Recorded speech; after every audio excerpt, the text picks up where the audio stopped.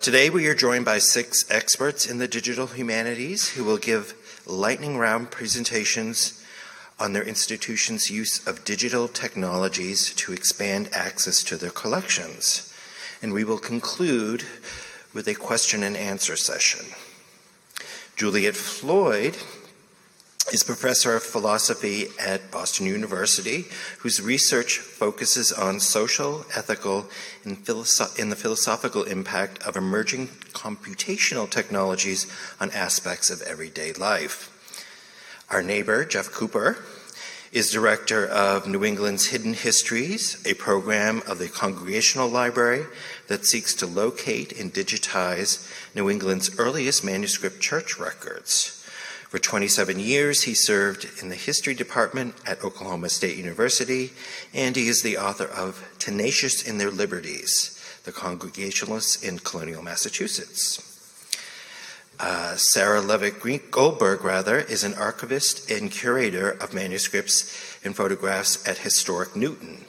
Her most recent exhibit for Historic Newton, Eyes of History, challenged the visitor to consider how their personal histories are being saved or lost in this digital age. Ashley Gray is the archivist for the Handel and Haydn Society and digital projects assistant for the Boston Symphony Orchestra Archives. She holds an MS in Library and Information Sciences from Simmons College and a BA in English from Kenyon College. Meg Winslow is curator of historical collections at Mount Auburn Cemetery. In addition to her work as steward of the cemetery's multifaceted historical collections, she is trustee of the Association for Gravestone Studies and a fellow of Mass Historical Society, where she also serves on the Collections Committee. And my dear colleague, Mary Warnerman, is the William B. Hacker Head of Reader Services at the Boston Athenaeum, where she started her professional career as a reference librarian in 2002. And her professional interests lie in ergonomics of library services design and readers' advisory techniques. So without further ado, let's start with Juliet Floyd. Thank you very much, Will, and thank you all for coming. I do hope people will feel free to come down to the BPL tonight, where there will be an initial talk given, and we invite the public, and we're very happy that the BU Center for Humanities has reached out to my wonderful panelists who I've already enjoyed talking to. So I'm going to be very quick, lightning speed, and the title of my talk is The Cultural Search, which is a phrase I take from Alan Turing, with whom you may not associate the notion of culture, but I'm going to argue that philosophy was very important to him. So I'm going to read you a quote from the founding document of artificial intelligence, which was written in 1948. And I think you do have to read this quote very carefully to understand that he studied a lot of philosophy and that he was looking forward to an age of the digital humanities in ways people might be surprised by. He first says, we're justified in saying that we have to some extent confirmed the idea that intellectual activity consists mainly of various kinds of searching, and maybe not only Google searching. We might arrange to take all possible arrangements of choices in order and go on until the machine proved a theorem which by its form could be verified to give a solution. Further research into the intelligence of machinery will probably be very greatly concerned with searches of this kind. We may call them intellectual searches. But there are 2 other kinds of search he mentions. There is the genetical or evolutionary search, by which a combination of genes is looked for, the criterion being survival value. The remarkable success of this search confirms to some extent the idea that intellectual activity consists mainly of various kinds of search. But finally, we have the cultural search. There are no machines that are part of this in Turing's vision. The remaining form of search is what I should like to call the cultural search. The isolated man does not develop any intellectual power. It's necessary for him to be immersed in an environment of other men whose techniques he absorbs during the first 20 years of his life. He may then perhaps do a little research of his own and make a very few discoveries which are passed on to others. From this point of view, the search for new techniques must be regarded as carried out by the human community as a whole rather than individuals. This proves to me that he was reading Peirce and other American philosophers, but that would be a side point. So I'm very inspired by this, and I'm currently writing a book on Turing and Wittgenstein and Kurt Gödel, emphasizing that we wouldn't have the notion of a Turing machine without his study of philosophy. And as part of this, we wrote a grant at BU to the Mellon Foundation, and we are very, very grateful that they funded us for this year to set up a very temporary center, and we will be organizing 12 public lectures. 2 have already happened in the spring. These are to investigate the ethics, the philosophy, the changes going on with new media saturating everyday life. So I hope everyone will feel free to come. I've secured the new Silsey building at BU on Commonwealth Avenue, which is a gorgeous European style building with glass walls, and we have free receptions. So I think the Mellon Foundation wanted to give the humanities a voice in this digital world, and we feel the importance of this, and they would like us to include as many area institutions as possible. So please feel free to come, and I'm simply going to share with you in my remaining time the posters from sessions that we have run and will run. Here's the overall listing. We do have a website, www.mellonphilemerge.com. Upcoming will be a lecture by Professor Sandra Logier from Paris, Philosophy of Popular Culture, Skepticism in Ordinary Life. We will be adding 2 more next spring. One on the study of futures, how do we reason about the long-scale future and the short-term future, and another on human plasticity and human-machine interface. So October will be popular culture and skepticism. We had an event, Journalism and the Search for Truth, during the runoff to the French election last spring. It was on fake news. We planned that before the election, before fake news became a matter of obsession with the public space and our notions of truth. So a volume will be appearing from that as well, and it was live streamed, and we have a website for that one. Philosophical platforms happened just last week. There we got together the people who have digitized the Nachlass, that is the complete papers and correspondence of Hannah Arendt, Nietzsche, and Wittgenstein. They know each other and are trying to build computational platforms in which you can check the genetic evolution of a particular remark of Nietzsche's or Wittgenstein, compare it with what Nietzsche said or what Hannah Arendt said. So this is very forward-looking. We had to discuss philosophical questions like what is a text, what is a document, how do we preserve the diversity of interpretations in a world mediated by these philosophical platforms. So that was really a wonderful event, and I think I'm out of my 5 minutes, so perhaps I'll just stop here. Thank you.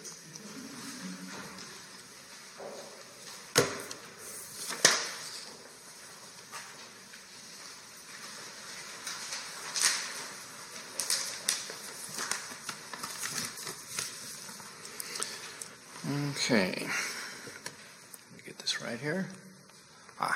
It works. Thanks for coming out, everyone. I'm Jeff Cooper. I am the director of New England's Hidden Histories, a project of the Congregational Library, which is right next door. New England's Hidden Histories is designed to secure, when we can, archive, digitize, transcribe, and place online New England's earliest manuscript church records. In early New England communities, virtually everything that went on at one point or another passed through the doors of the local church.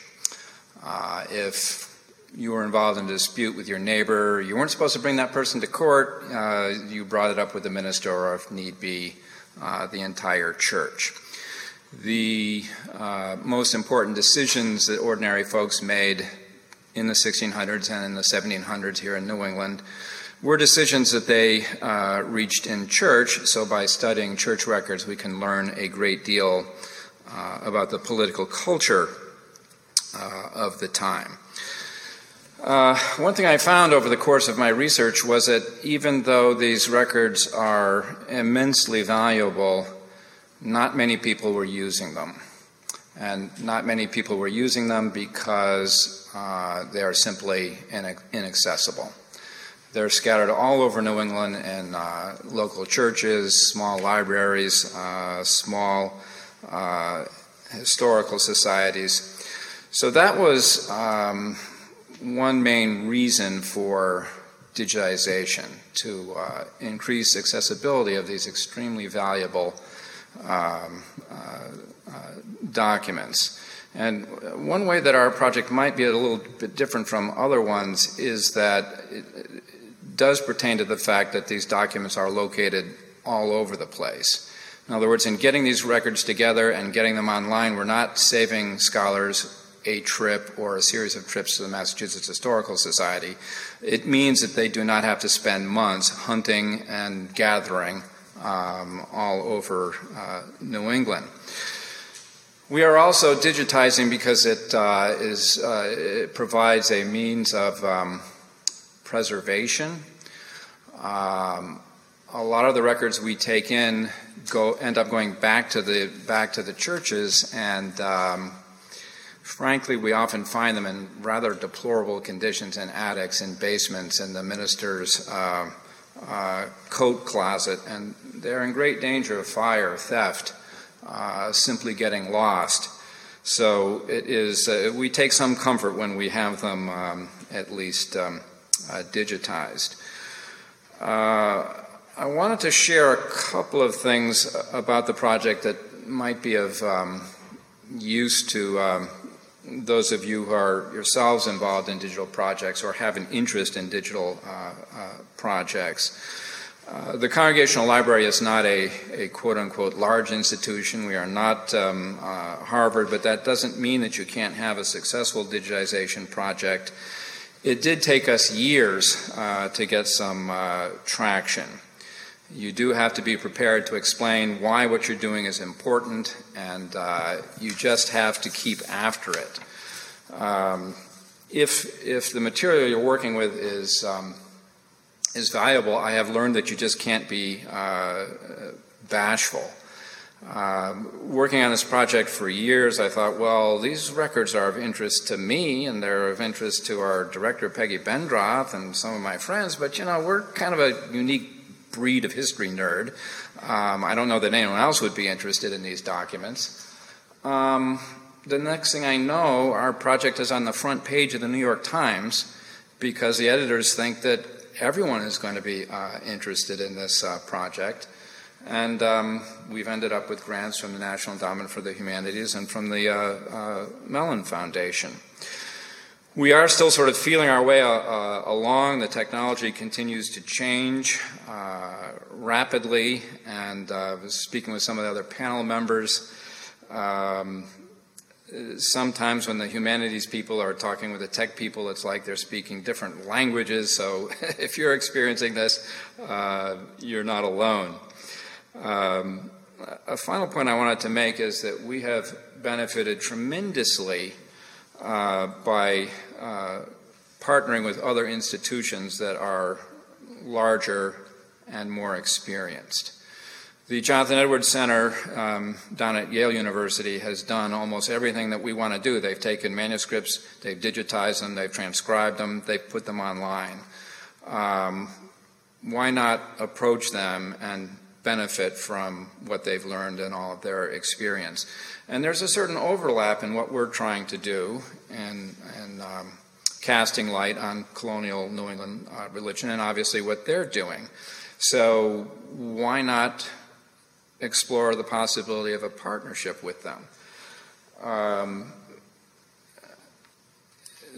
There were naysayers who suggested that other scholarly institutions and archives probably would not be interested in assisting New England's hidden histories because they have their own agendas. They might even see us as competition or whatever. I found that to be categorically false.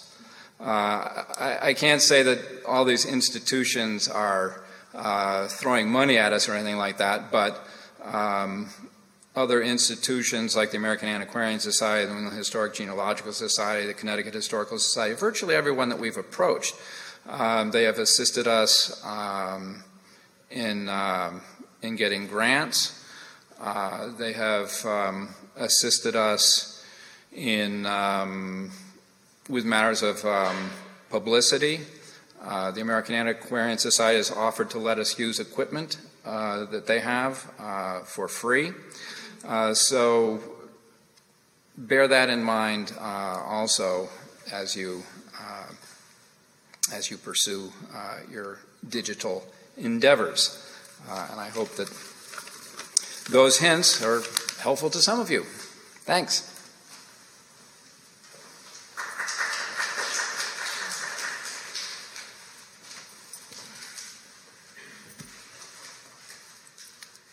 Good afternoon. I'm Sarah Goldberg. I'm the archivist at Historic Newton, the Jackson Homestead Museum.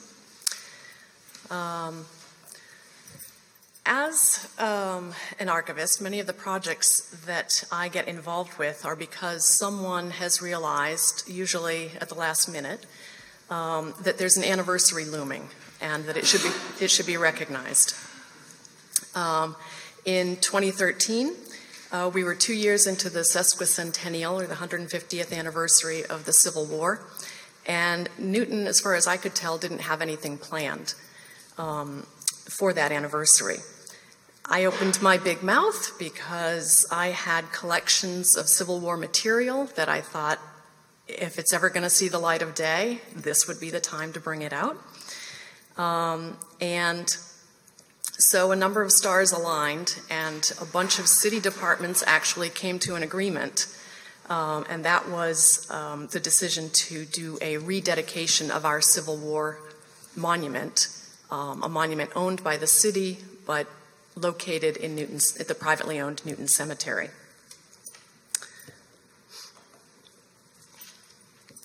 The Newton Civil War Monument is the second one in the state to have been erected prior to the end of the Civil War, and is eligible for placement on the National Register. The cemetery and the city started talking about what an anniversary recognition would look like, and how, in addition to a rededication ceremony, we could add another layer of education in recognition of Newton's role in the war and to honor the men who had given their lives. Our first thought was that the day of the ceremony we could hand out a physical map that people could give themselves a tour of the cemetery and the locations of, you can't really see it on that picture, but on the two end tablets of the entablature there are inscribed the names of the men whose lives had been lost prior to the end of the war. Some of them have other markers on the grounds, and so that's what this map would have done. But we wanted to know what else we could do. So our second thought was an online story map, so that all of the information that we gathered about these individuals could be accessed after the ceremony to a greater number of people. But who was going to do this? As luck would have it, our answer came in the form of a group of young women and their newly formed Plant a Smile 4-H club. The theme for 4-H that year was there was a focus on STEM education. So this group happily took the opportunity to add a technology project to their goals for the year. How were we going to make this happen? So these were the collaborating institutions. Excuse me. The 4-H group applied for and was awarded a grant from Esri to purchase ArcGIS and story mapping software that they would need.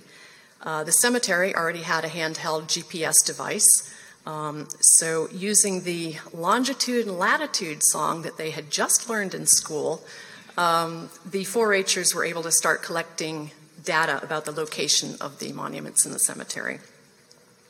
The next step, of course, was to head off to the Arnold Arboretum for software training, because that's what you do there, right?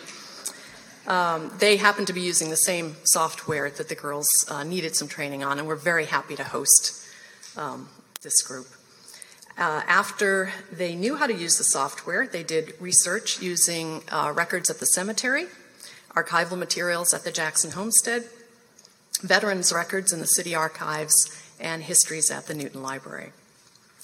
The result of that was this. The map on your right acts as your tour guide through the cemetery, and clicking on any of those numbers there will bring up a box that you see there that took information directly from the veterans' lot cards that were held in the city archives. The scrolling sidebar on the left was an opportunity for us to incorporate photographs, images, transcriptions of manuscript material, other information that the students gathered around where the soldier or sailor lived, what he was doing prior to enlistment. So all of this information can be found there online through the cemetery's website. This worked so well that they have gone on to do to work with local high school students, a local author, and even the arborist at the cemetery has done his own online tree tour.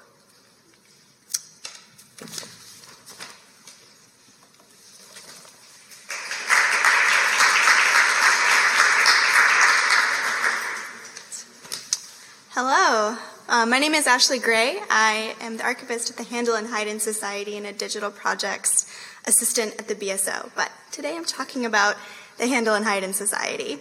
If you're unfamiliar with our organization, I'll tell you about us. We were originally founded in 1815 as an amateur choral society, but today we are a period orchestra and chorus considered to be the country's oldest continually performing arts organization. Our mission is to enrich life through the performance of Baroque and classical music, and we specialize in historically informed performance using the instruments and techniques of the composer's time. And the other part of our identity is an education program. We're dedicated to providing music instruction and training activities, and our program reaches about 10,000 students in the greater Boston area through youth choirs, musicianship programs, outreach performances, in-school music instruction as well. So as archivist for this society, my job is to collect, preserve, and provide access to about 200 years worth of material, pertaining not just only to our own performance activities, but the arts landscape of Boston dating from the early 19th century. And what that means is we have a lot of stuff. And it's performance records, concert material, business records, photographs, audiovisual material, scrapbooks, newspaper clippings, lots and lots of stuff. And because we are an active organization, we're not primarily a collecting or research repository. Thinking about digital materials, whether that's material we want to make digital or is in essence digital to start with, we're thinking about reflecting and sustaining what we do day in and day out, as well as the needs and interests of researchers, the general public, our patrons. For us, there's a direct line between today's output, which is physical and digital, but increasingly the digital is outpacing our physical output. That, and then what becomes the historical record. So for us to be thinking about how we're going to share our materials, how we're going to keep using them ourselves, and how we're going to make sure they're accessible in the future, we have to think about it, making sure we have the ability to curate that content pretty much from the moment that we're creating it. And so what's made the most sense for us, I've been working on this, thinking about this for 2 years, is an inside-out approach, essentially. And my analogy, I speak in metaphor, so you'll have to forgive me, is kind of like when company is coming over, you've got two choices about how to handle your mess. You can do what we did in my house growing up, which is shove it all into closets and restrict your guests to the one genuinely presentable room. Or you can adopt better housekeeping practices, which takes longer, but ultimately allows you to open up your home more and more regularly. So that's what we've decided to do, and I'm really excited because the Handel and Haydn Society is investing in this very shiny-looking digital asset management software called Preservica, which provides the back-end system to preserve and manage the digital assets of our organization, but will also allow us to create an access portal that will ultimately be how both internal and external users can access our content online, the digital stuff, both digitized material and born digital material. This is easier said than done. There's been a lot of planning, and instead of giving you a sales pitch about what Preservica does or doesn't do, I mostly just wanted to highlight the rationale that has driven our approach. Namely, that to make our content accessible in any meaningful way to any constituent, internal or external, we had to pretty much admit that the shiny button you push where you get to access the collection is really, again, a metaphor, just the tip of the iceberg. That we can't just slap content on the website and say, ta-da, it's a digital collection. The world of digital objects is really not stable enough for that. So here's my cool art, guys. Below the waterline is all the stuff that we are currently thinking about and building. And that's why it's taken so long, and that's why I don't have a really cool, shiny interface to show you, because it's still a work in progress. But I'm really excited, and I think it's going to be a sustainable program, both for internal workflows and what the public ultimately will get to see. So, thank you.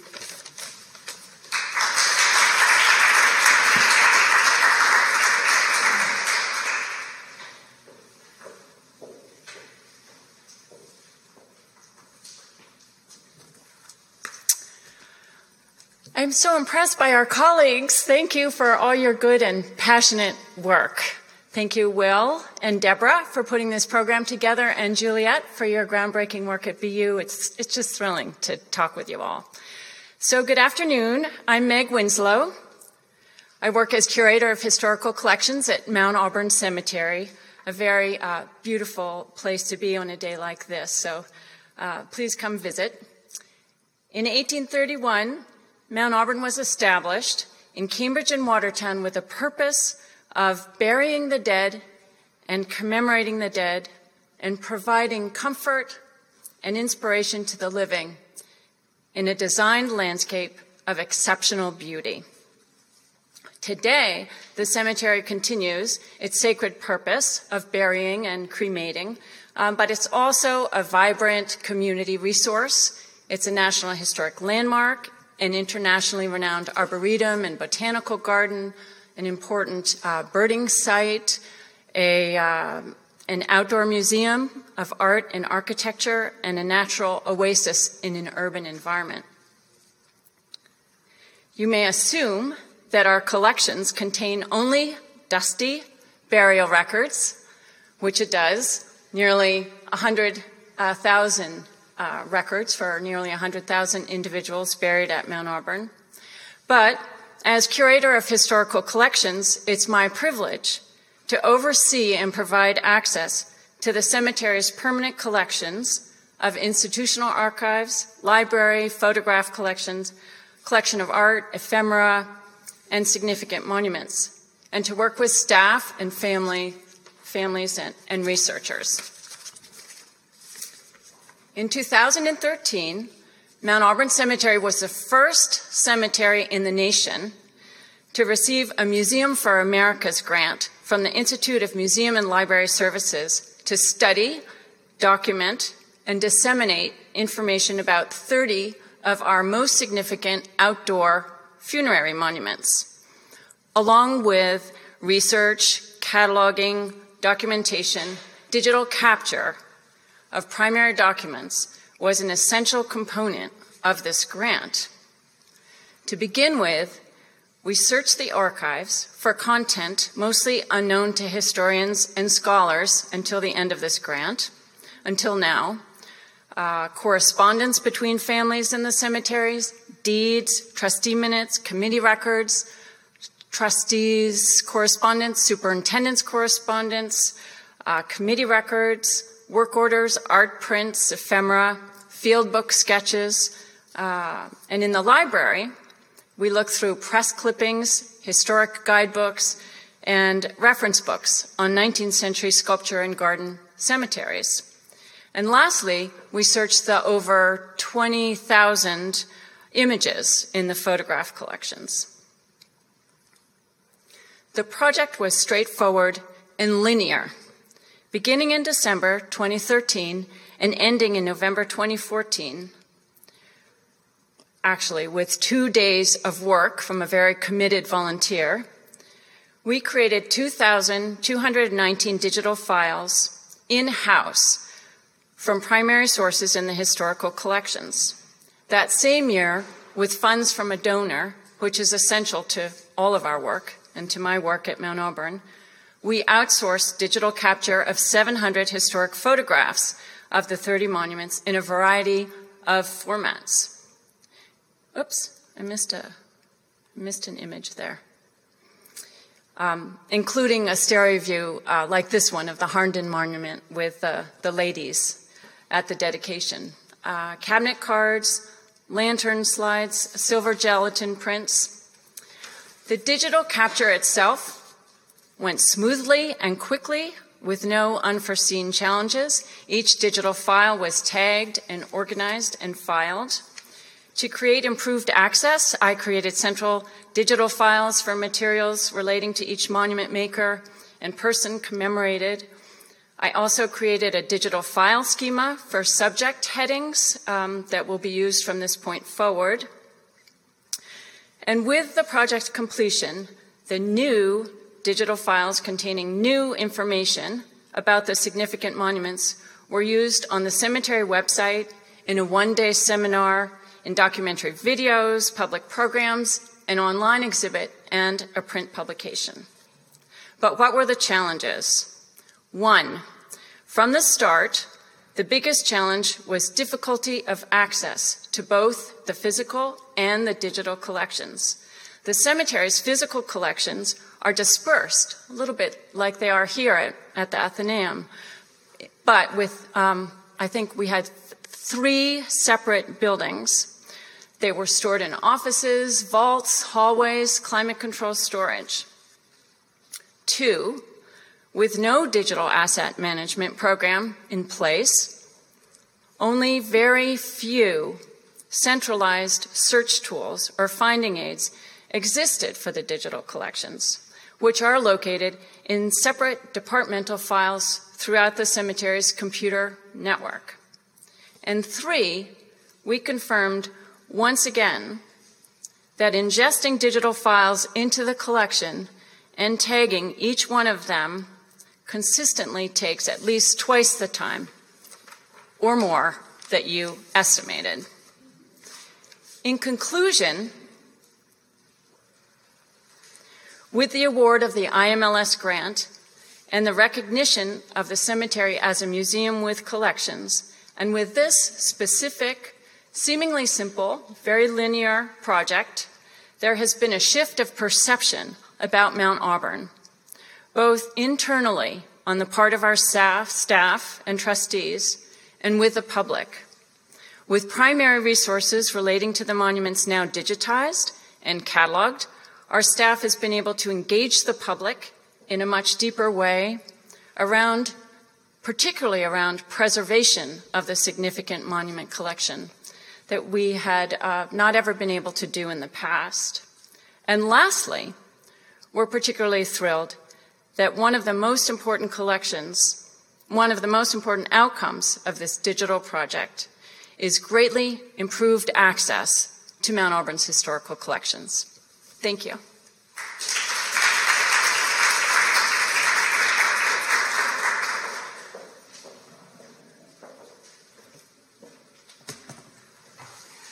I'm Mary Warneman, William D. Hacker, Head of Reader Services here at the Athenaeum, membership library founded in 1807 and preserving and promoting culture and arts in Boston ever since. I share no pretty pictures in my slides because you're in our wonderful space.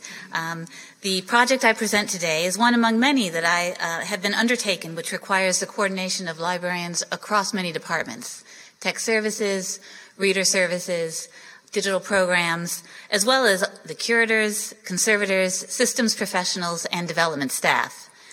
After many small projects, often in collaboration with other institutions, in 2006 we undertook a major digital project and established a department.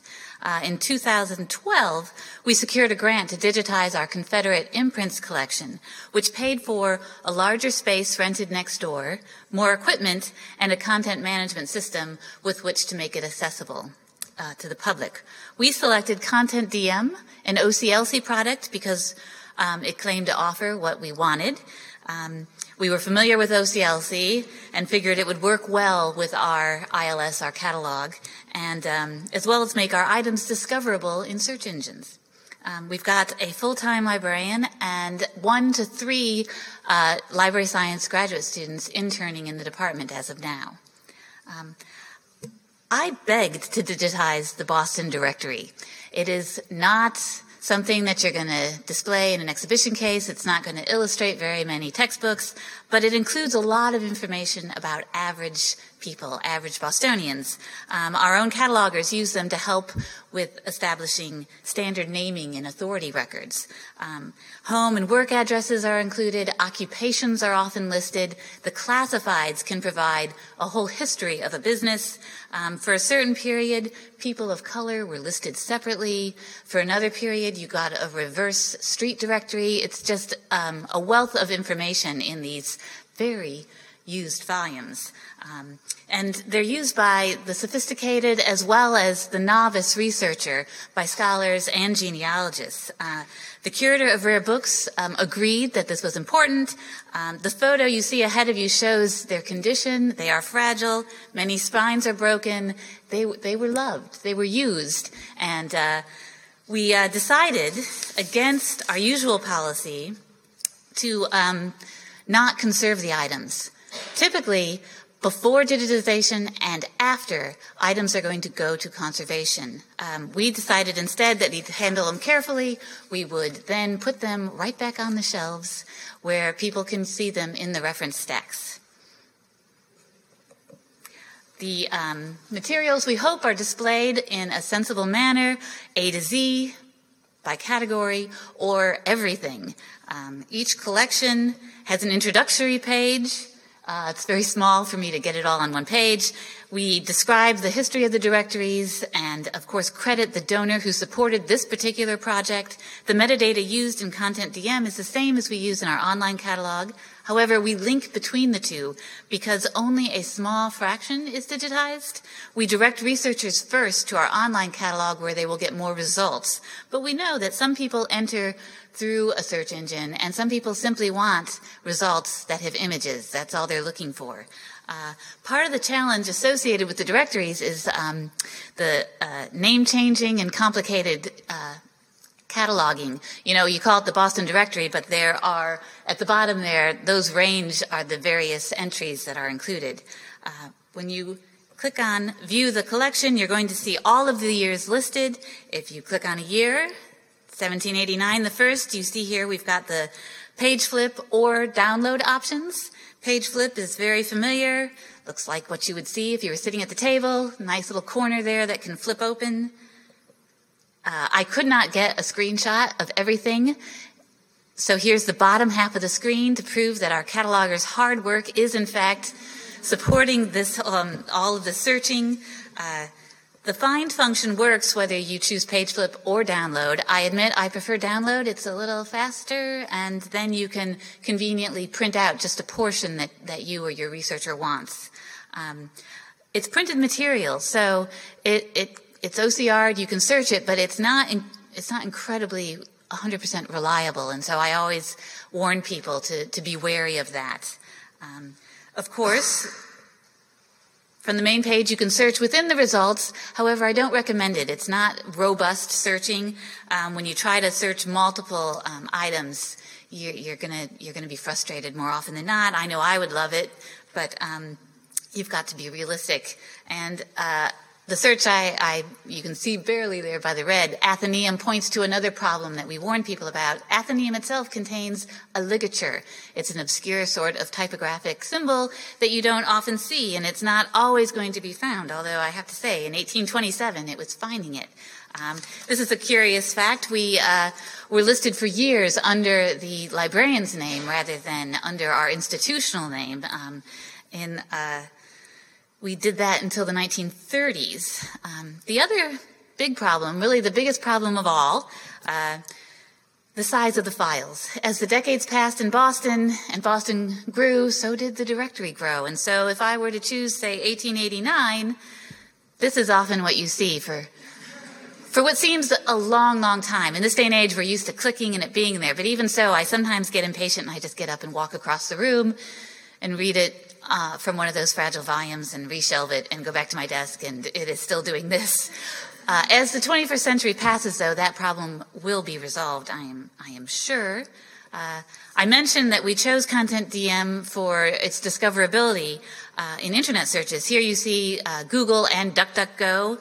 We're right there at the top in both of those search engines. Wikipedia, of course, is there near the top as well. And so I point out we link from Wikipedia entries for the Boston directory to make it easy for people who are trying to find it, all of those various states. And we do that anytime anything we digitize is going to have an entry in that popular online reference source. We stopped at the year 1900 because it was convenient. However, the copyright does not apply to directories information, and so we can continue on, and we plan to do so. And we hope that you and other researchers find it helpful. Thank you for listening.